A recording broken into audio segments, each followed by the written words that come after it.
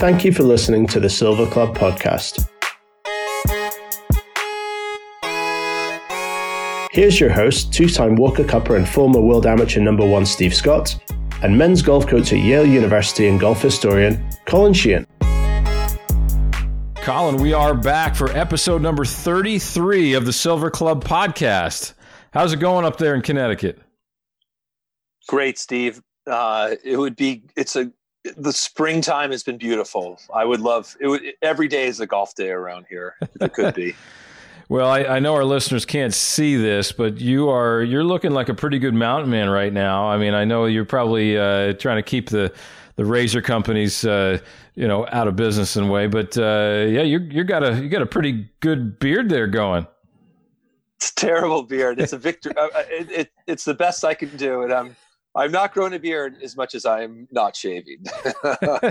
I can't grow a beard, so I live vicariously through everybody else. It looks like a 16-year-old's attempt at something. It's just no good. So I keep the razor on it as much as I can. But I know that you yourself, this is really would have been postseason time for the NCAA golf scene, huh?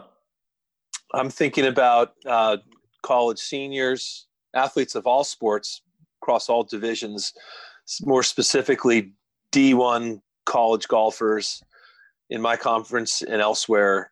This is it. This is when we would have hosted this Yale Spring Invitational last weekend.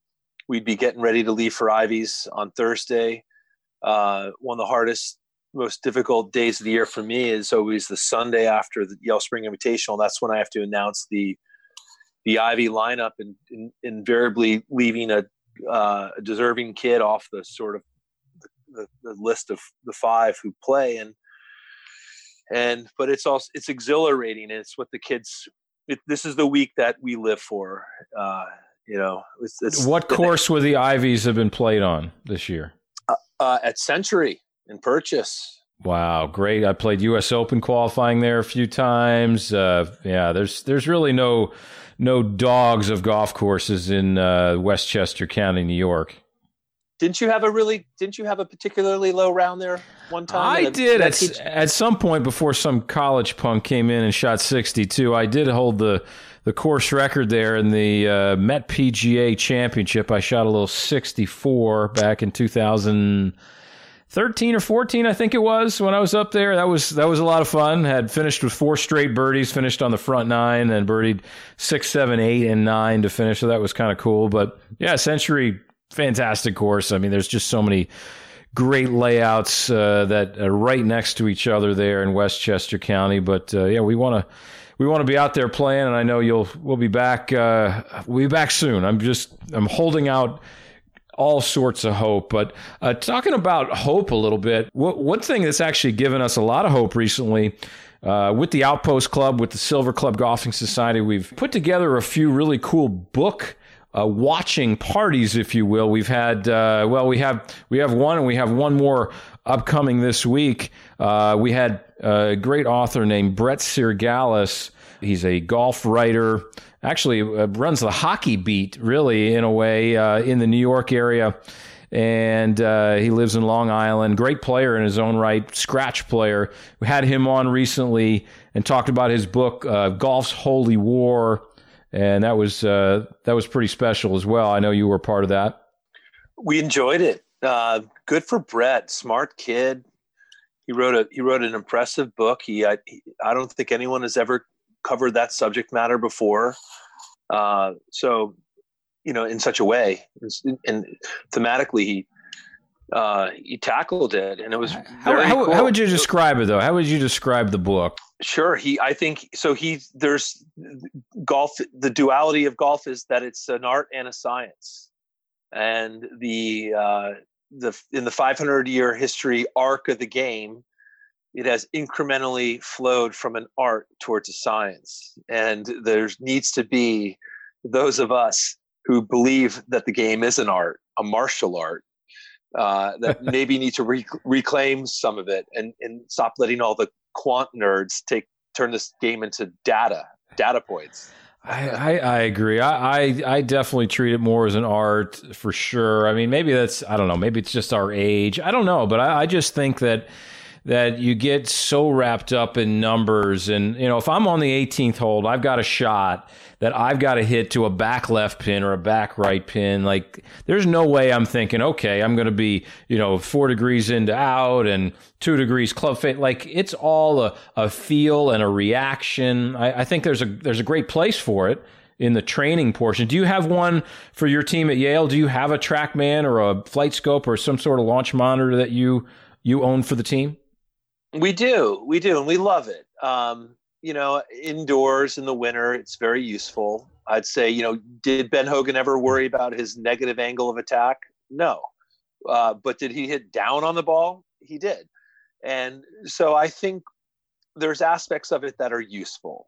Can someone get lost in the data? Absolutely. Like, I love the old school teachers, Bob Torrance, and these guys where the idea was, you adjusted the ball position. You made tiny adjustments to your stance. You didn't worry about what the data told you. Well, what about you? I'm definitely more on the art side. I just go back to my feelings when I'm in the heat of competition and what I'm going to go to, and it's going to be a strategy thought. It's going to be just some sort of basic. I'm going to see it, and for me, it's more of an artistry for sure.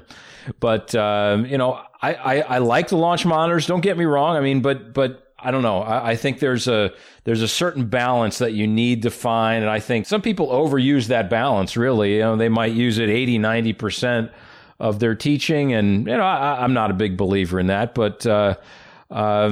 That argument can go on a long time for sure, and we could sit here all day and do that. But talking about this more upcoming book watching party, in a way, I guess we'll call it that, with esteemed author Michael Bamberger, somebody you know well. He's got a new book out. Talk us through that.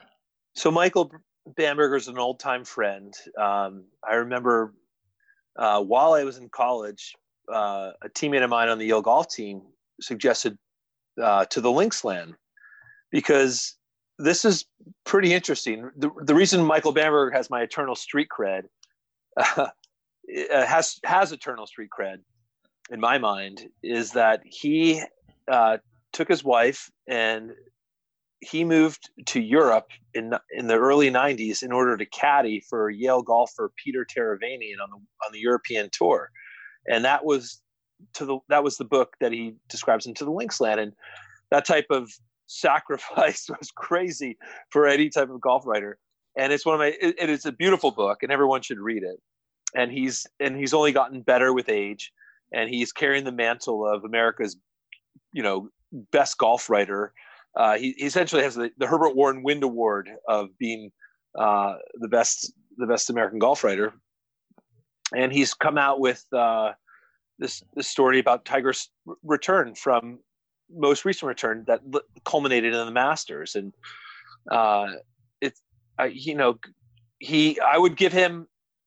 would read anything he writes, and I love his affection for the game. And he writes about it with a conscience that's about what's in the best interest of the game always. And he's super dialed in on sort of the history of the tour and pro golf and PGA Tour golf, but he writes about it with a wonderful eye, a perspective of it, of being someone who grew up caddying and has a humble background from the game, and is struggles with the yips and things like that. Like he's such a honest and real golfer. He's a yipper, his huh? opinion, yes. Oh boy. Yes. Yeah, he writes about it in Men in Green. Okay, I'm gonna have to read that one. one. Around on it.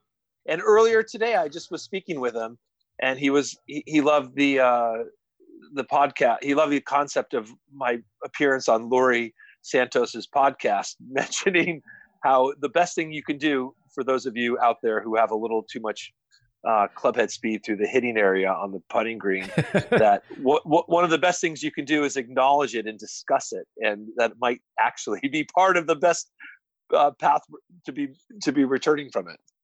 Well, maybe it'll just go away the more you talk about it, and that'd be pretty cool. But another thing that's pretty cool, and it's always great chatting with you, Colin. But let's get to this podcast now.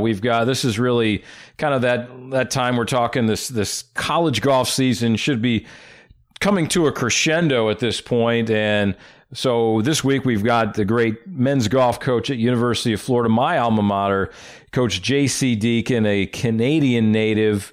He's got some great stories, got some great players. Ricky Castillo, who you saw last year, paired with one of your players, James Nicklaus, in the U.S. Amateur, at Pinehurst. I had a chance to walk a few holes.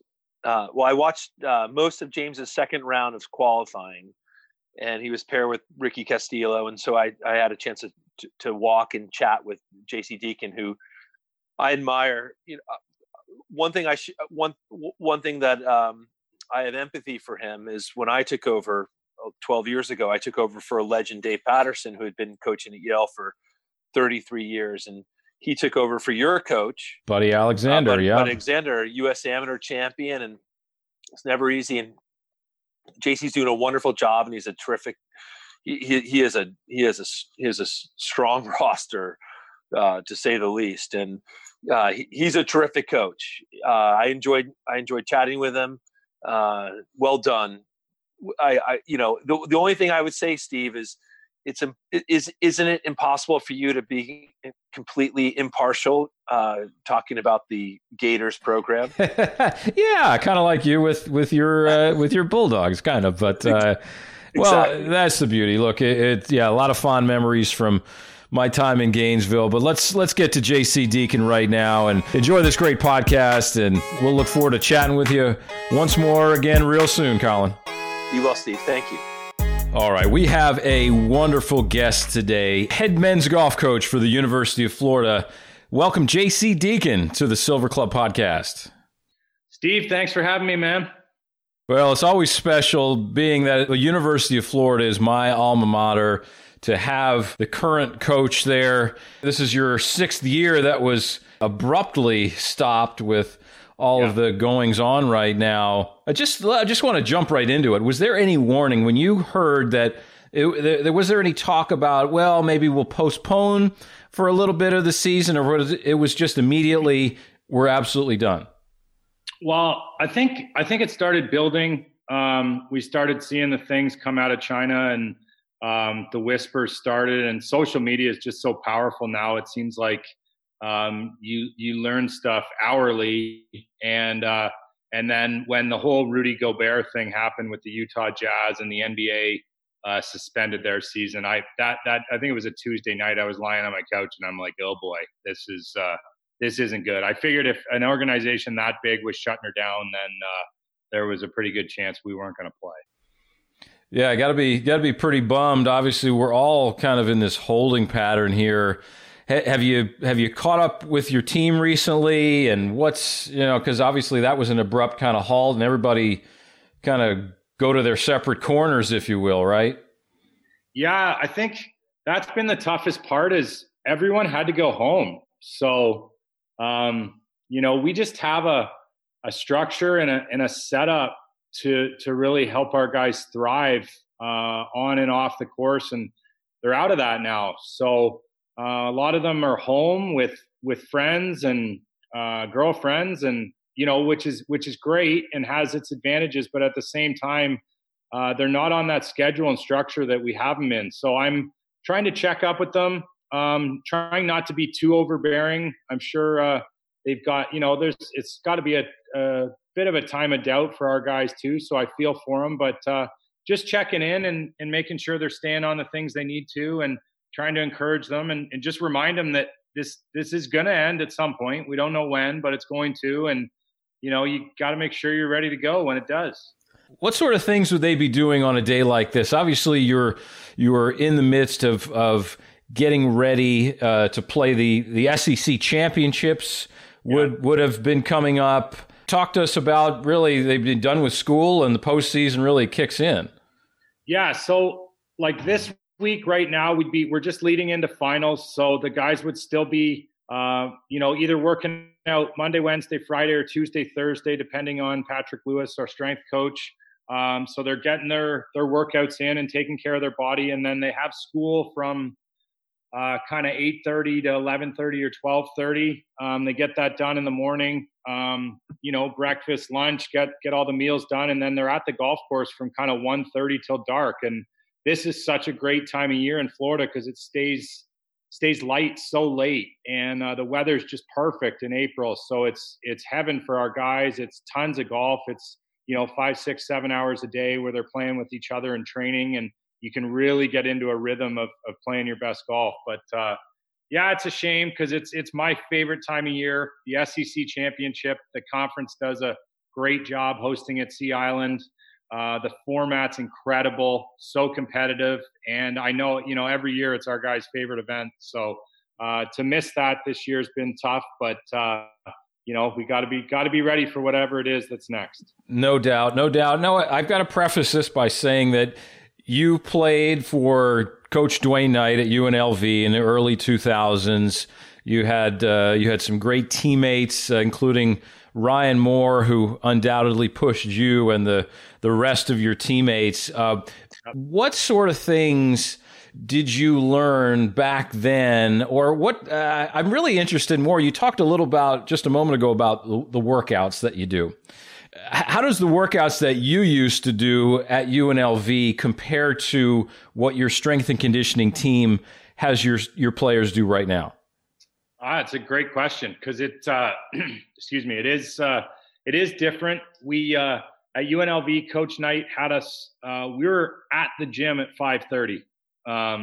So as a 18, 19-year-old, waking up at 4:45, 4:50 to go to the gym for really the first time in my life. I had never really trained before I got to school. It was a bit of an eye-opener, but we did a ton of cardio there. So the first 35, 40 minutes of our workouts at UNLV was cardio. Keith Clevin, who was our main trainer, Keith was a big believer in that. And then we did a lot of really lightweight, high rep exercises. Trained rotator cuff, shoulders, elbows, that kind of stuff. It was a lot more kind of injury prevention. And then later on in my career, probably my junior and senior year, we got into Pilates and some stuff like that. So now for our guys, like I'm 38 now. 37. I'm aging myself here. Don't. 37. I turned 38. Yeah, you'll be there soon enough. But I feel like I'm in the best shape of my life, and it's because of our trainers here at Florida. Preston Green, who oversees the men's basketball program, he's kind of the boss of the gym we're in, and he's Patrick Lewis's boss who runs our program. And man, they do such a good job. I'm in there probably 5 days a week with them. I didn't think it was that big of a deal, but when you're preaching to your guys to stay in shape and take care of their bodies and eat right and do all the right things to try and become great professional golfers, it's hard if you're not doing it yourself. So it kind of kicked into me my second year as a head coach. I'm like, man, I got to set a better example. I got to be in the gym. I got to be doing, if not what these guys are doing, but more. Yeah. Just to kind of be a leader in that side of things. So I've really gotten into it. I love it. I'm fighting my weight right now. It's been weird. I'm trying to get under 200 pounds and just hadn't been able to find the right recipe. But just getting back to your original question, we lift heavier at Florida now. You look at, I think, Rory McIlroy, Brooks Koepka, Tiger's a little bit older, but Dustin Johnson, DJ's, I don't know his training routine, but he looks like a little bit more natural. I think he could dunk in college and stuff like that. But right. These guys are really strong. They can lift weight, they can deadlift, they can squat, they can do all those functional movements that athletes can do. So that's how we're training our guys now, and it's paid off. I look at Ricky Castillo on our team now, who is trending, as freshman of the year, player of the year, whatever it was going to be. There was a lot to be told, but I think he's put on 30 pounds this year, 25 pounds. And he's hitting the ball so much further, club face control so much better. Wow. His endurance is better. So it's just like, it's paying off. And he didn't even, no speed sticks training, no technical work. He just got longer from getting stronger and heavier, and it's been pretty cool. Yeah, that's pretty crazy. I remember back when I played for the Gators in the mid to late 90s, our workout was the guy would tell us to do lunges across the football field and back, and then we'd do stadiums. We'd climb the stadium and go up, and that was how often did you guys do that? We probably went maybe 2 to 3 times a week, I guess. Okay. I remember doing yoga at like 6 a.m. I don't know. That didn't help me at all. And but yeah, you're right. You have to get in the gym. You see guys like Brooks Koepka benching 225, on the Sunday morning before he goes out and wins the U.S. Open. I mean, it's the real deal. But and you also talk about setting an example as a coach. Obviously, there's a lot of kids and young men and young players that are coming up that you do want to set that great example for, not only in the gym but on the golf course as well. And I've got to toot your horn a little bit. You've played some really, really great golf over your course of your career thus far, and you still can flat out play. And you were the semifinalist in the U.S. Amateur at Marion in 2005. You won the Florida Open in 2017. Last year, you got to play in your very first PGA Tour event in your native Canada. You're an Ontario native, and you finally got to qualify for the Canadian Open. What was that like? And talk to us through maybe why you didn't qualify for that event back when you were playing more professionally. Yeah. Well, to answer the last part of your question there, my game has gotten so much better since I became a coach. And I think it's just having the chance to watch these great players. I was around, Kurt Kitayama and Derek Ernst, some guys who are playing at a really high level now at UNLV.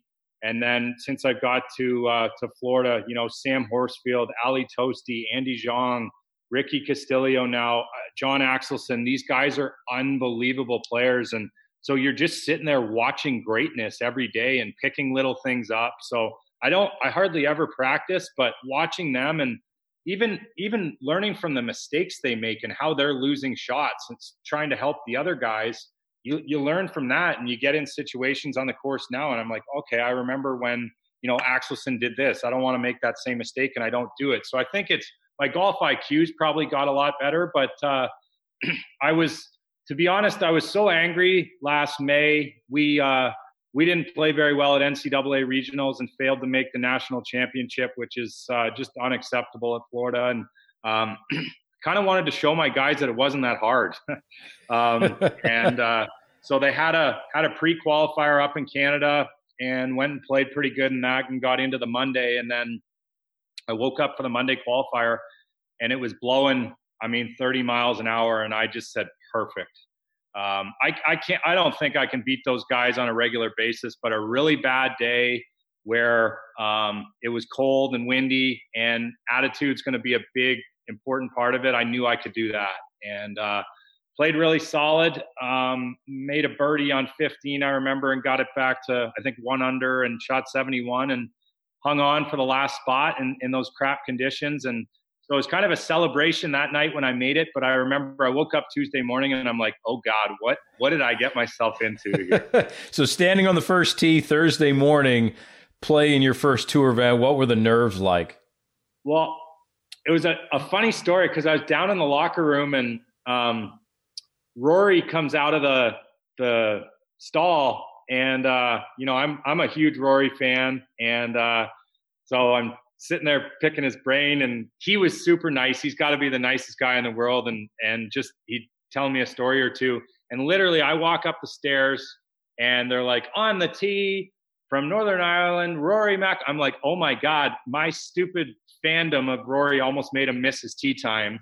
But anyway, so that was a funny moment to get it all started, but had a good warm up, and actually felt pretty good. They announced my name, and I said I was just going to hit it hard and didn't really care where it went, and I did so. And I did get off to a terrible start. I was 4 over through 8 holes, and then shot 3 over for the 2 days. So it was bad start, but I kind of kicked myself in the butt after the 8th hole and said, let's go. This is just golf. And it was one of the best memories and experiences in my life, for sure. Do you find that your coaching ability got even better because of that? Yeah, for sure. Absolutely. It's a great question. I think the empathy that I need to have for my players really came back to me. I forgot how you feel and how nervous you can get and how uncomfortable you can be and how much self-doubt kicks in. All those things happened to me that week leading up to the tournament. And, I think as a coach, you get so comfortable because I don't really get nervous anymore. You're just watching and hoping you can help here and there, but you forget those nerves and you forget the feelings that golf brings out in you. And it's such a hard game, I think, just because the doubt that it does create. And it helped with the empathy, and we needed it because we didn't play very well this fall either. And I think that tournament helped me keep my patience a little bit. I knew this team was coming. You were down with us. We had a great day with you there in January. And that was fun. You saw how good they were, and I remember talking to you about it. Just saying, "Hey, I'm not lying to myself here, right? Are they good?" And I remember you kind of said, "Yeah, these guys can really play." And then they sure enough they showed it here this spring. So yeah, they sure did. We'll get into a couple of those things here in a second, but I want to kind of talk about your coaching philosophy, really, of how you go about your day-to-day dealings with the players and even their parents, recruiting, that sort of thing. Obviously, you learned a lot from being an assistant coach under Dwayne Knight at the great program that UNLV is. What did you learn from Dwayne, and what sort of things have you used that have worked over time from him and that you've picked up on your own? Yeah, so Dwayne Knight is absolutely my second father.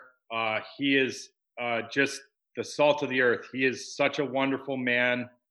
He treats everyone, whether, I hate using a janitor, but, whatever position someone's in, or it's the CEO of the biggest casino in Las Vegas, Dwayne Knight's going to treat you the same way. And I always love that about him. He wakes up every day and he's got a good attitude and he's a good guy. And he demands out of his players that you're on time, that you respect people, and you do things the right way. And I learned those things from him. And, I got to see it from another angle when I went and worked for him. And he holds you to accountable to being the best person you can be. And I love that about him. And I always wanted to bring that, to my programs when I got a chance. And when I got this job, I don't think I really realized, I don't think as an assistant what it feels like when all the eyes are on you and you are the model for the program. And Dwayne did such a good job of that. That's who he was every day. He loved the game, and he wasn't afraid to hold his players to a really high standard. And, I got the job at Florida at 31 years old, and all of a sudden, these guys are looking at me for reactions to everything that happens. They're looking at me. We have I'm not a good example of it today. You can see here, I hadn't shaved with this coronavirus, but I don't think anybody's shaving right now. I know, but the razor companies they're not doing so good either, are they? It's killing them right now. I know. It's kind of a thing with a lot of people, but when we're up and going and we're representing the school on a daily basis, I have our guys shave. So all of a sudden, I can't take a day off of doing the little things like that. So it's just, I can't ever be late. It's all those super little details, that you can't preach to the guys if you're not willing to hold up that end. So, I'm so grateful for Coach Knight and the leadership example that he always provided for me. I still talk to him all the time. And, it's just when you finally do get in that seat as a head coach for the first time, it's, you better be ready to answer the bell and do everything that you're asking your players to do. You can't have it both ways. That's pretty interesting. Yeah, certainly in a fishbowl, really, when you're the of a program, especially like the University of Florida, that demands excellence like they do, and you demand excellence also of your assistant coach. Now, I got to make note that Mark Leon, great player in his own right, he's been with you. This is his 4th season, I believe. He's been with you. You guys played against each other in the quarterfinals of that 2005 U.S. Amateur, and obviously you beat him to go to the semifinals. Talk to us about how that went down and how you guys kept in touch over time. And so Mark grew up in Brampton, which is probably about 30 minutes from Toronto. So I knew him growing up forever. We played junior golf against each other, and actually go back a year before to 2004.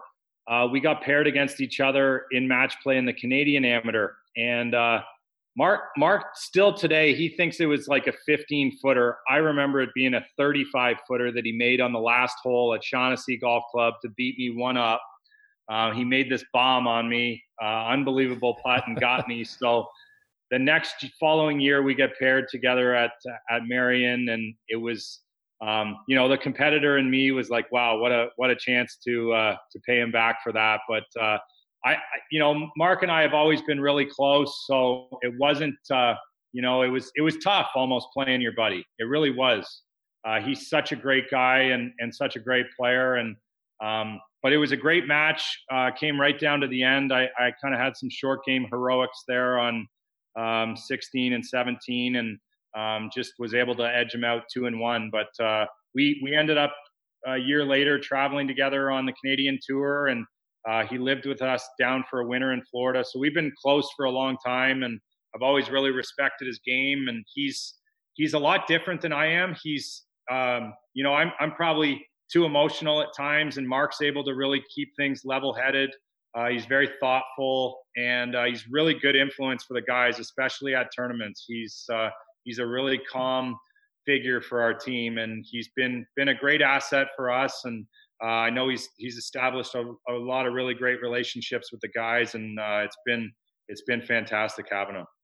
Well, that's great. Yeah, certainly you have to hire to your weaknesses, right? I mean, I was a head professional for 9 years at a couple standalone clubs up in New Jersey, New York, and everybody always preached hire to your weaknesses, and you certainly wouldn't want to have the same strengths. That's what makes you ultimately stronger as a team. So, exactly, wonderful explanation there. Let's talk about your team. You've gone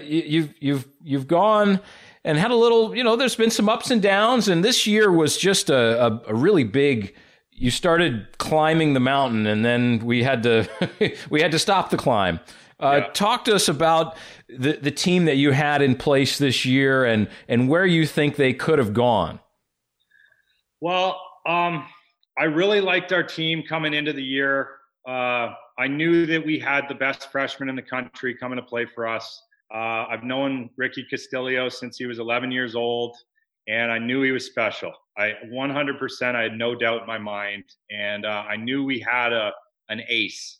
And he showed up, got left off the Walker Cup team that I think he thought he had earned a spot on. I thought he had earned a spot on, and I think that hurt him a little bit. He, kind of felt like he still had things to prove, and he was kind of playing for the wrong reasons. So he had a solid fall. He finished in the top 25 in every event, but nothing great. John Axelson was kind of our on-course leader in the fall. He finished second at Olympia Fields and had another good finish at Isleworth. So John was outstanding. But really the rest of the team was terrible. We got not mincing words here. No, no. And they'll back me up on that. We had our 3, 4, and 5 spots. They were finishing outside the top 50 a lot. The scores weren't any good, and we were kind of just hanging on by a thread. But some guys, we had some tough meetings after the fall season and some really honest meetings, and guys took it personally. And, Blake Dyer's the first name that comes to mind. He got to work like first day in November when everyone else is taking their foot off the pedal and relaxing. Blake started working with his coach, Jeff Smith, out in Las Vegas and put a plan together. And He finished top 5 at the New Year's Invitational Amateur Tournament in the Orlando Am over Christmas, and played 2 events, played really well, and then brought that right into qualifying. And he was a huge difference because obviously Ricky turned it up a notch. Ricky won our first 2 events. He won at the Seabest at TPC Sawgrass there, played unbelievable golf, got his shot 65, bogey free the final round to get his first college win, which tells you everything about Ricky right there. The kid's just a stud. And then I think John finished 2nd or 3rd to Ricky that week. But Blake was solid. You know, I think he was 70, 71. And that's what we needed. And all of a sudden, you know, Ricky and John's scores start counting when you get even par or under par scores in the 3 and 4 spot. Fred Biondi shot 66 in the first round. We hadn't had anything like that in the fall. So we finished 2nd there. You know, if I'm being honest, when we came home to our home tournament, I knew these guys were going to roll. We were playing so good. Ricky was on one. John wanted to catch Ricky. So Ricky goes out and shoots, I think he shot 63, 64 to finish and wins by 8. You know, John finishes top 3 again. Blake plays really solid. Chris Nito's playing better. We win the tournament by 18 shots. And, you know, after the event, I'm like, you know what? We're one of the best teams in the country. And we've got the best player in the country. No one was playing the way Ricky was. And we were rolling. Blake was starting to play good. And the guys were starting to believe. They were hungry, and it was exciting. And we got a great test. Our next event was in Las Vegas about 2 weeks later. Southern Highlands every year, one of the great golf courses in college golf. And the field was just, I mean, I think 7 of the top 10 and 13 or 14 of the top 25. It was a crazy field. And we finished 4th. And we didn't even play that good. Ricky and John were solid.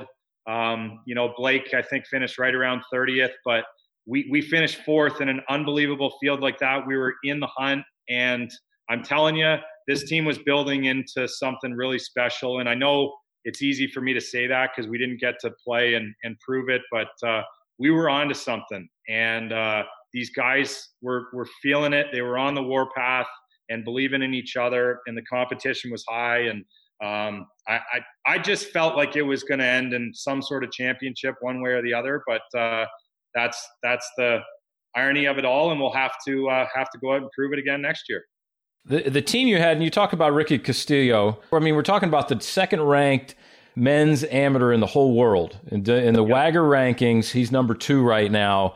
And talk about, well, he and John Axelsen from Denmark are among the 10 finalists for the Haskins Award, and that will be announced when?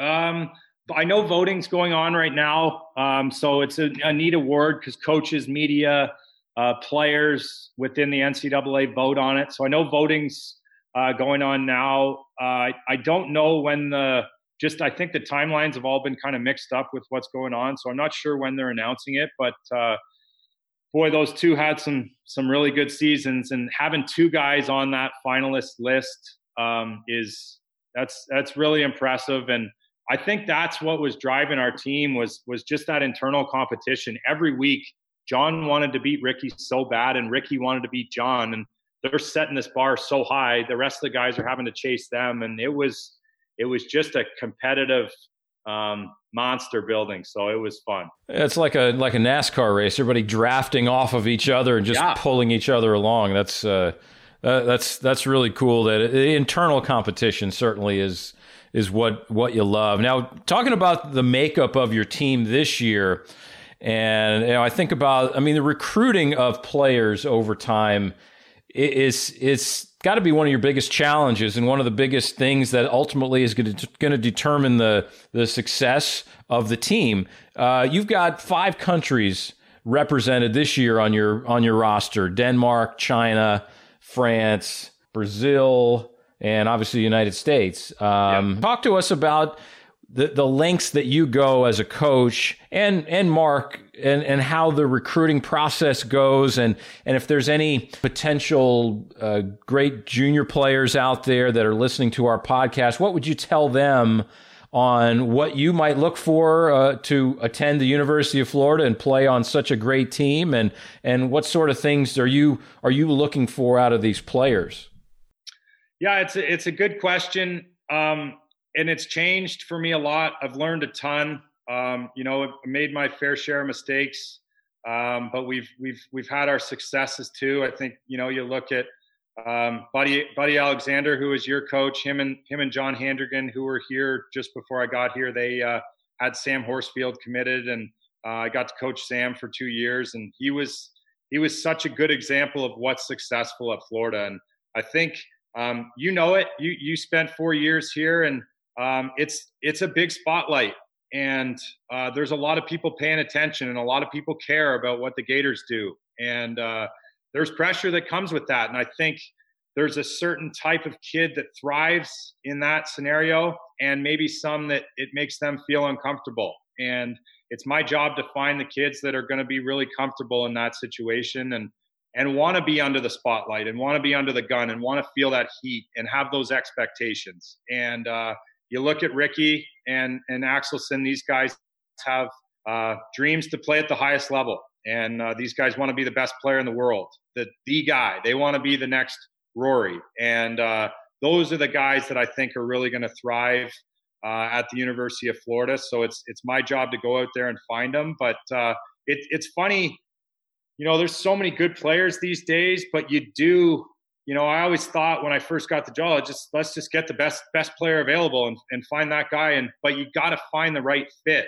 I think we ask a lot of our players culture wise, and we ask a lot of our players about how they're affecting their teammates. So you can't go out and ask everyone to do that. So it's Mark and I's job in the recruiting process to find out who our guys are, who's going to fit in what we ask out of our guys. And ultimately, when they're on ESPN or the Golf Channel for, representing the University of Florida, hopefully trying to win these championships, who's going to be the man that wants to be there? Who's going to want the ball like MJ? So I think we found those guys. I've never been more excited about a team than I am for 2020. And I'm hoping this virus stuff for the world's sake, but also for our small little world, I'm really hoping it clears up and gives this team a chance to show what we can be. Yeah, and you just announced that you've got a pretty heady recruiting class coming in. I've what somebody ranked Golf Week maybe ranked it number 2 recruiting class coming in the country. I got to think that's one of the hardest things to do, though, is try to predict somebody you're looking at as a sophomore, junior in high school, and how are they going to pan out 4 or 5 years down the road? Obviously, that's a very difficult thing. You've also picked up a player who's already tried and tested in collegiate competition.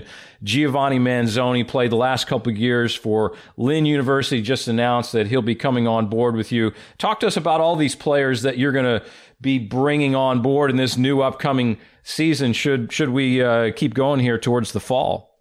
Yeah. So I've given myself a little bit of forgiveness, because I think if you look at the NFL, the NBA, the NHL, all these, I'm a huge hockey fan, and the draft process there, teams just don't get it right all the time. And it's really hard to project who's going to be great at the next level. And so it's been difficult, but I think I'm starting to get a better grasp on the guys who are going to thrive at Florida. And we signed 4 back in November. That's the recruiting class you're referring to. I think they ranked Stanford ahead of ours, but who cares about them? Yeah. Sorry, Conrad. That's all right. We love Conrad, so hopefully we'll be able to give him a good battle. But Joe Pagden from Orlando, he was born over in England. He's just proven himself constantly at every level. Ian Poulter's been a big supporter of his, and Joe's a phenomenal competitor, and he's been a Gator for a long time and committed to us when he was an 8th grader. And he believed in what I was doing and what I was trying to build, and he means a lot to me because of that. He kind of had his pick of the litter back then, and picked us, and that meant a lot, and kind of helped us get this thing going. And we got Tyler Wilkes to come on board shortly after that. Tyler's from Tampa, and Tyler comes from just an unbelievable family. He's got 3 sisters who are very high-level softball players, and a mom and dad who are two high school teachers who hold him to an extremely high standard on and off the course. And Tyler's going to be a big time leader and example setter in our program for a long time. And Jonah Leach from Orlando was the third guy we got in this class. Jonah's beautiful golf swing, tons of power. We're going to put some weight on his frame, and once he starts to fill out a little bit, this kid's going to really be a player. And then last but not least, we picked up Ryan Hart, and Ryan's Dudley Hart's son, who you know Dudley really well. Yep. Dudley was a Florida Gator back in the early 90s. Has had a unbelievable 30-year PGA Tour career. He got his card right out of school after playing for Buddy, and played on the tour forever, never lost it. And that's pretty hard to do. And so Dudley actually signed on as our volunteer assistant coach. And so Ryan's been getting, learning from him and spending his whole life with tour players. And he's another example. He's a really small kid. He's got a great swing and plays at Calusa Pines. That's a phenomenal course down in Naples that has some really undulated fast greens. So his touch is amazing. And he won a Moonlight event a couple of weeks ago, and the kid's turning into a player late. And then, I think Giovanni's just a huge bonus for us. He's played all over the world. He made a cut on the European Tour last year, and he can really play, and is going to be a really solid piece right in the middle of that lineup. And but we're so lucky. Florida's such a great school and has so much to offer these kids, and continues to be on the forefront of NCAA athletics, which attracts the kids, and we can build these great teams. But as talent on paper is one thing, and that's great and all, but we got to hopefully we get the chance. But when we do, we got to go out there and prove that we're as good as we think we are. Well, you've got such a young team. I'm just looking at right now this year you had a lot of freshmen on the team, and then you've got 4 more freshmen coming in, and so you're going to have a team really full of freshmen and sophomores next year, majority. Yep. Super young. But it helps when you got a freshman that's in the running for Player of the Year. So you take the age away from it. These guys can really play, and all the other guys, John Dubois, Fred Biondi, and Quentin DeBove were the freshmen that came in with Ricky, and they don't want him to run away with everything. So there's that competition at home that I know is driving these guys during this break, and I know it'll continue to drive them over the summer to keep getting better, because they don't want Ricky getting all the love and sitting there in that one spot lonely. They want to push him and try and knock him off his pedestal. So it's just internal competition that we have right now is really going to help us the most. And I think all the guys understand it. We've clearly explained it to all of them in the recruiting process that no one's going to be given anything. You got to come in here and earn it. And all of the guys on our team right now that are coming back next year know that, and they want to earn it. And that's pretty powerful. And I think that's the one thing that I'm most excited about is these guys don't want any gifts. They want to go out there and earn their spot. Yeah, no question about that. Now, talking about earning spots and earning, I read a story recently. The NCAA has come out within the last 4 or 5 months and talking about paying NCAA players. And how do you think that might influence college golf? Obviously, it's not a revenue generating sport like a football is. You're not putting 90,000 fans like you are in the swamp, on the golf course. But talk about how that potentially could influence golf, or where is that? Yeah, well, I think it was the hot button issue before this whole COVID pandemic came up. But name, image, and likeness is a massive topic in the NCAA right now. And I think there's a lot of uncertainty just because some states have these laws going in 2023 or 24, and Florida happens to be 2021. So I don't think we all understand yet quite how it's going to fall. I haven't even got there with my thought about how it could affect golf. And then obviously with the pandemic right now, what's this doing to the golf industry? Where are we going to be at? I just don't think anyone really knows. So it's tough to tell. I do get it in sports like football and basketball where, you look back at a Florida who had a Tim Tebow, and Tim was one of the most popular athletes in the entire world. Yes, he was when he was playing football here. And, for him not to benefit from that, you can understand it. But at the same time, I think if you look across the whole population of NCAA athletics, those situations are so few and far between. There's so many kids that you never heard of and probably never will hear of that are getting a great education and getting all that paid for. So there's a huge value out there that kids are receiving. And I think that sometimes gets lost in this. I think we've sat down and looked at some of the numbers of what we invest into our players over a 4-year span when it comes to their scholarship, school, equipment, traveling, tournaments, everything that we pour into them. Astronomical. It's an astronomical number. That's a perfect word to put on it. And I just don't think, it's easy to say for these when all these jerseys are being sold, I get it. But at the same time, there's so many kids, the vast majority of them, that are getting such a great experience and having that paid for. And man, what a gift that is. It certainly is. I definitely was a beneficiary of a lot of that and scholarship money over time. And I would not have been able to attend a University of Florida if it wasn't for a scholarship. And exactly. And you look back on your time, you can tell me those are probably 4 of the best years of your life.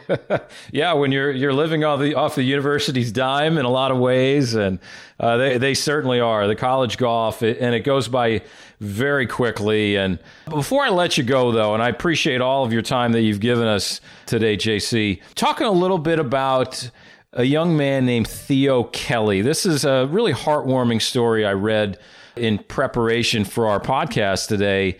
Theo Kelly's a young man, I believe 8 years old, from Jacksonville. He was diagnosed with a brain tumor, and your team did something really special for Theo. Talk to us about what you and the team have done for this young man to enhance his life. Yeah, it's been amazing. It really has. I've got to give credit to a really good friend of mine, and his name's Pete Fox.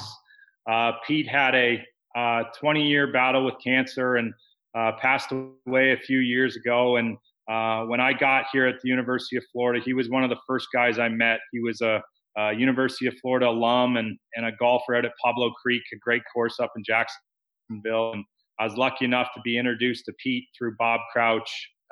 Bob's son, AJ, played for me my first 2 years, and he was good friends with Pete. And I remember I got paired with Pete. We took the team up to play Pablo Creek, and I got paired with Pete, and we played 18 holes and loved it.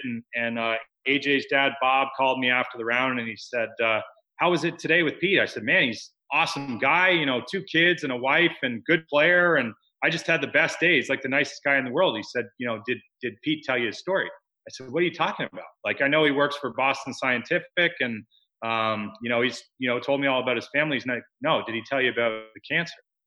And I'm like, no, he didn't say a word. So I called Pete after this conversation. I said, Fox, how do we spend 4.5 hours together and you never told me that you've been fighting this battle with cancer? And he said, JC, everyone's got their problems. He goes, that's something I've dealt with, but you've got your issues. My friends have their issues. And I just thought that was one of the most amazing things that ever happened to me, that you could ride in a cart for 4.5 hours and the guy doesn't mention one negative thing or one pity party about the struggle that he's been through. And he was just someone immediately I wanted to be friends with, and I wanted him to be a part of our program. And when he passed away, we started a Pete Fox Award that we give to one player on our team every year who exemplifies characteristics that Pete would believe in. Pete's wife, Julie, has just been amazing and still a very good friend of mine. And so that grew into an event that Pete had in mind. And we partnered with Golf Fights Cancer and try and raise a bunch of money. Jay Monahan from the PGA Tour has been a big part of it. And it's been really, really successful. We've raised a ton of money the last 3 years. And so Golf Fights Cancer was trying to find a way to, to make a real impact, kind of where Pete wanted to. And we found Team Impact. And Team Impact is an organization that pairs, youngsters that are going through a tough time, whether it's cancer or different disabilities. They pair them up with a college athletics team. And if you look on their website, teamimpact.com, all over the U.S., there's great stories of this stuff happening. And we're so lucky to get paired with Theo. Theo and his mom, Chase, have become a massive part of our team. Theo's up here all the time when he can. He's actually going through a new chemo trial right now. So my daughter and I were up there seeing him in January, which was really cool. And not cool, but it was a life experience for me, seeing an 8-year-old go and walk into the hospital and get a chemo treatment. And he was just like Pete. He reminds me of Pete because he didn't complain one time the whole day. He was so happy to see my daughter, Dylan, and Dylan didn't know what was going on. So they played, and she was dragging Theo out of the bed, and it was just an awesome day. And I think you learn how lucky you are being around Theo. He's an 8-year-old that's going through some things that you wouldn't wish on your worst enemy. And he's lost sight in his one eye already, and they're fighting like heck to keep the eyesight in his other eye. And it's, I'm getting emotional talking about him now just because he's so tough. And, you wouldn't want anyone to go through what he's going through. And he never complains about it. And he's been a wonderful example for me to put around our team. Our guys have really embraced him. Theo's really embraced our guys. I remember the first day he came up to Gainesville, he was there for 3 hours and he said 2 words. He was so shy. And then now he comes up and he's whacking the guys with clubs and calling them names. And he's one of the guys now. And it's really neat to see that change. And, our guys have been great. Robbie Eish, he spends his own time and goes up to Jacksonville and spends time with Theo and his mom. And I remember he sent him a Christmas present that Theo was still playing with in February there. So it's been a great thing for us and our kids, and just a great dose of reality and perspective that, man, we are so lucky at the University of Florida to be chasing our dreams and doing this, with a bunch of healthy guys, and it's not reality for everyone else. So it's we've been lucky. Theo's given us so much that we'll never be able to pay back.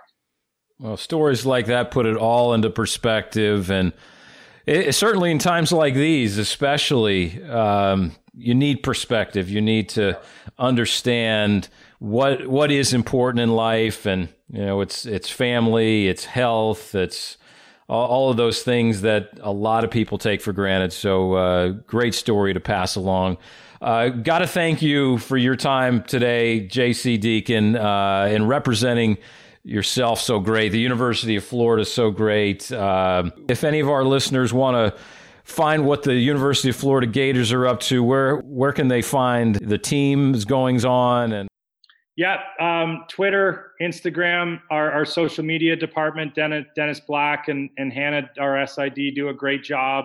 They're trying to keep up with the guys, but when season's going on, Gator Men's Golf on Twitter and Instagram is rocking, and you can get every bit of information that you ever want. But no, I appreciate those words, Steve. Our alumni in the history of our Gator Golf program is pretty amazing. I've had a little time during this break to do some research and look up all of your guys' accomplishments and the great table you set for us. But it's a huge thanks to you too, because you came down in January earlier this year. I know you're not going to pump your own tires, but you spent your own money and got down there and spent a day with our guys and hung out and encouraged them. We weren't very good, and we were ranked, I think, 40th or 50th in the country at the time. And you wanted to come down and inspire them and be a part of it. And you left some great messages. I'll never forget. I think we played in a 9-ball that day, me and you with 7 of the guys. And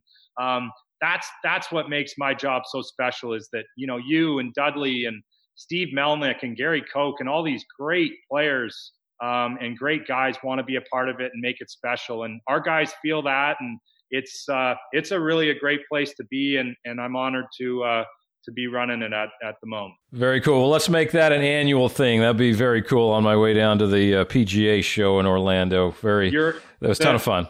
Yeah, the invitation is indefinite. There's no doubt about that. You're the man. All right. We'll be coming through Gainesville a lot more. Well, thank you so much, Coach J.C. Deacon, for being part of this Silver Club podcast and given all the great nuggets that you have given today. Take care, stay healthy, you and your family, and we'll see you on the flip side of this thing real soon. Go Gators, buddy. We'll see you soon. Go Gators. Cheers. A big thanks to Coach J.C. Deacon of the Florida Gators for giving us his time today on the Silver Club podcast and giving us all the insights of what's going on with his team, his future team, and everything that's going on in Gainesville, Florida. Thanks, JC. And thank you, all of our listeners out there, for listening, downloading, subscribing. We really appreciate everything you've done to help build this podcast up over the last year plus. So thank you. Until next time, everybody, stay healthy, stay safe, and hope you're getting out there and hitting that little white ball around. We'll look forward to bringing you another Silver Club podcast real soon.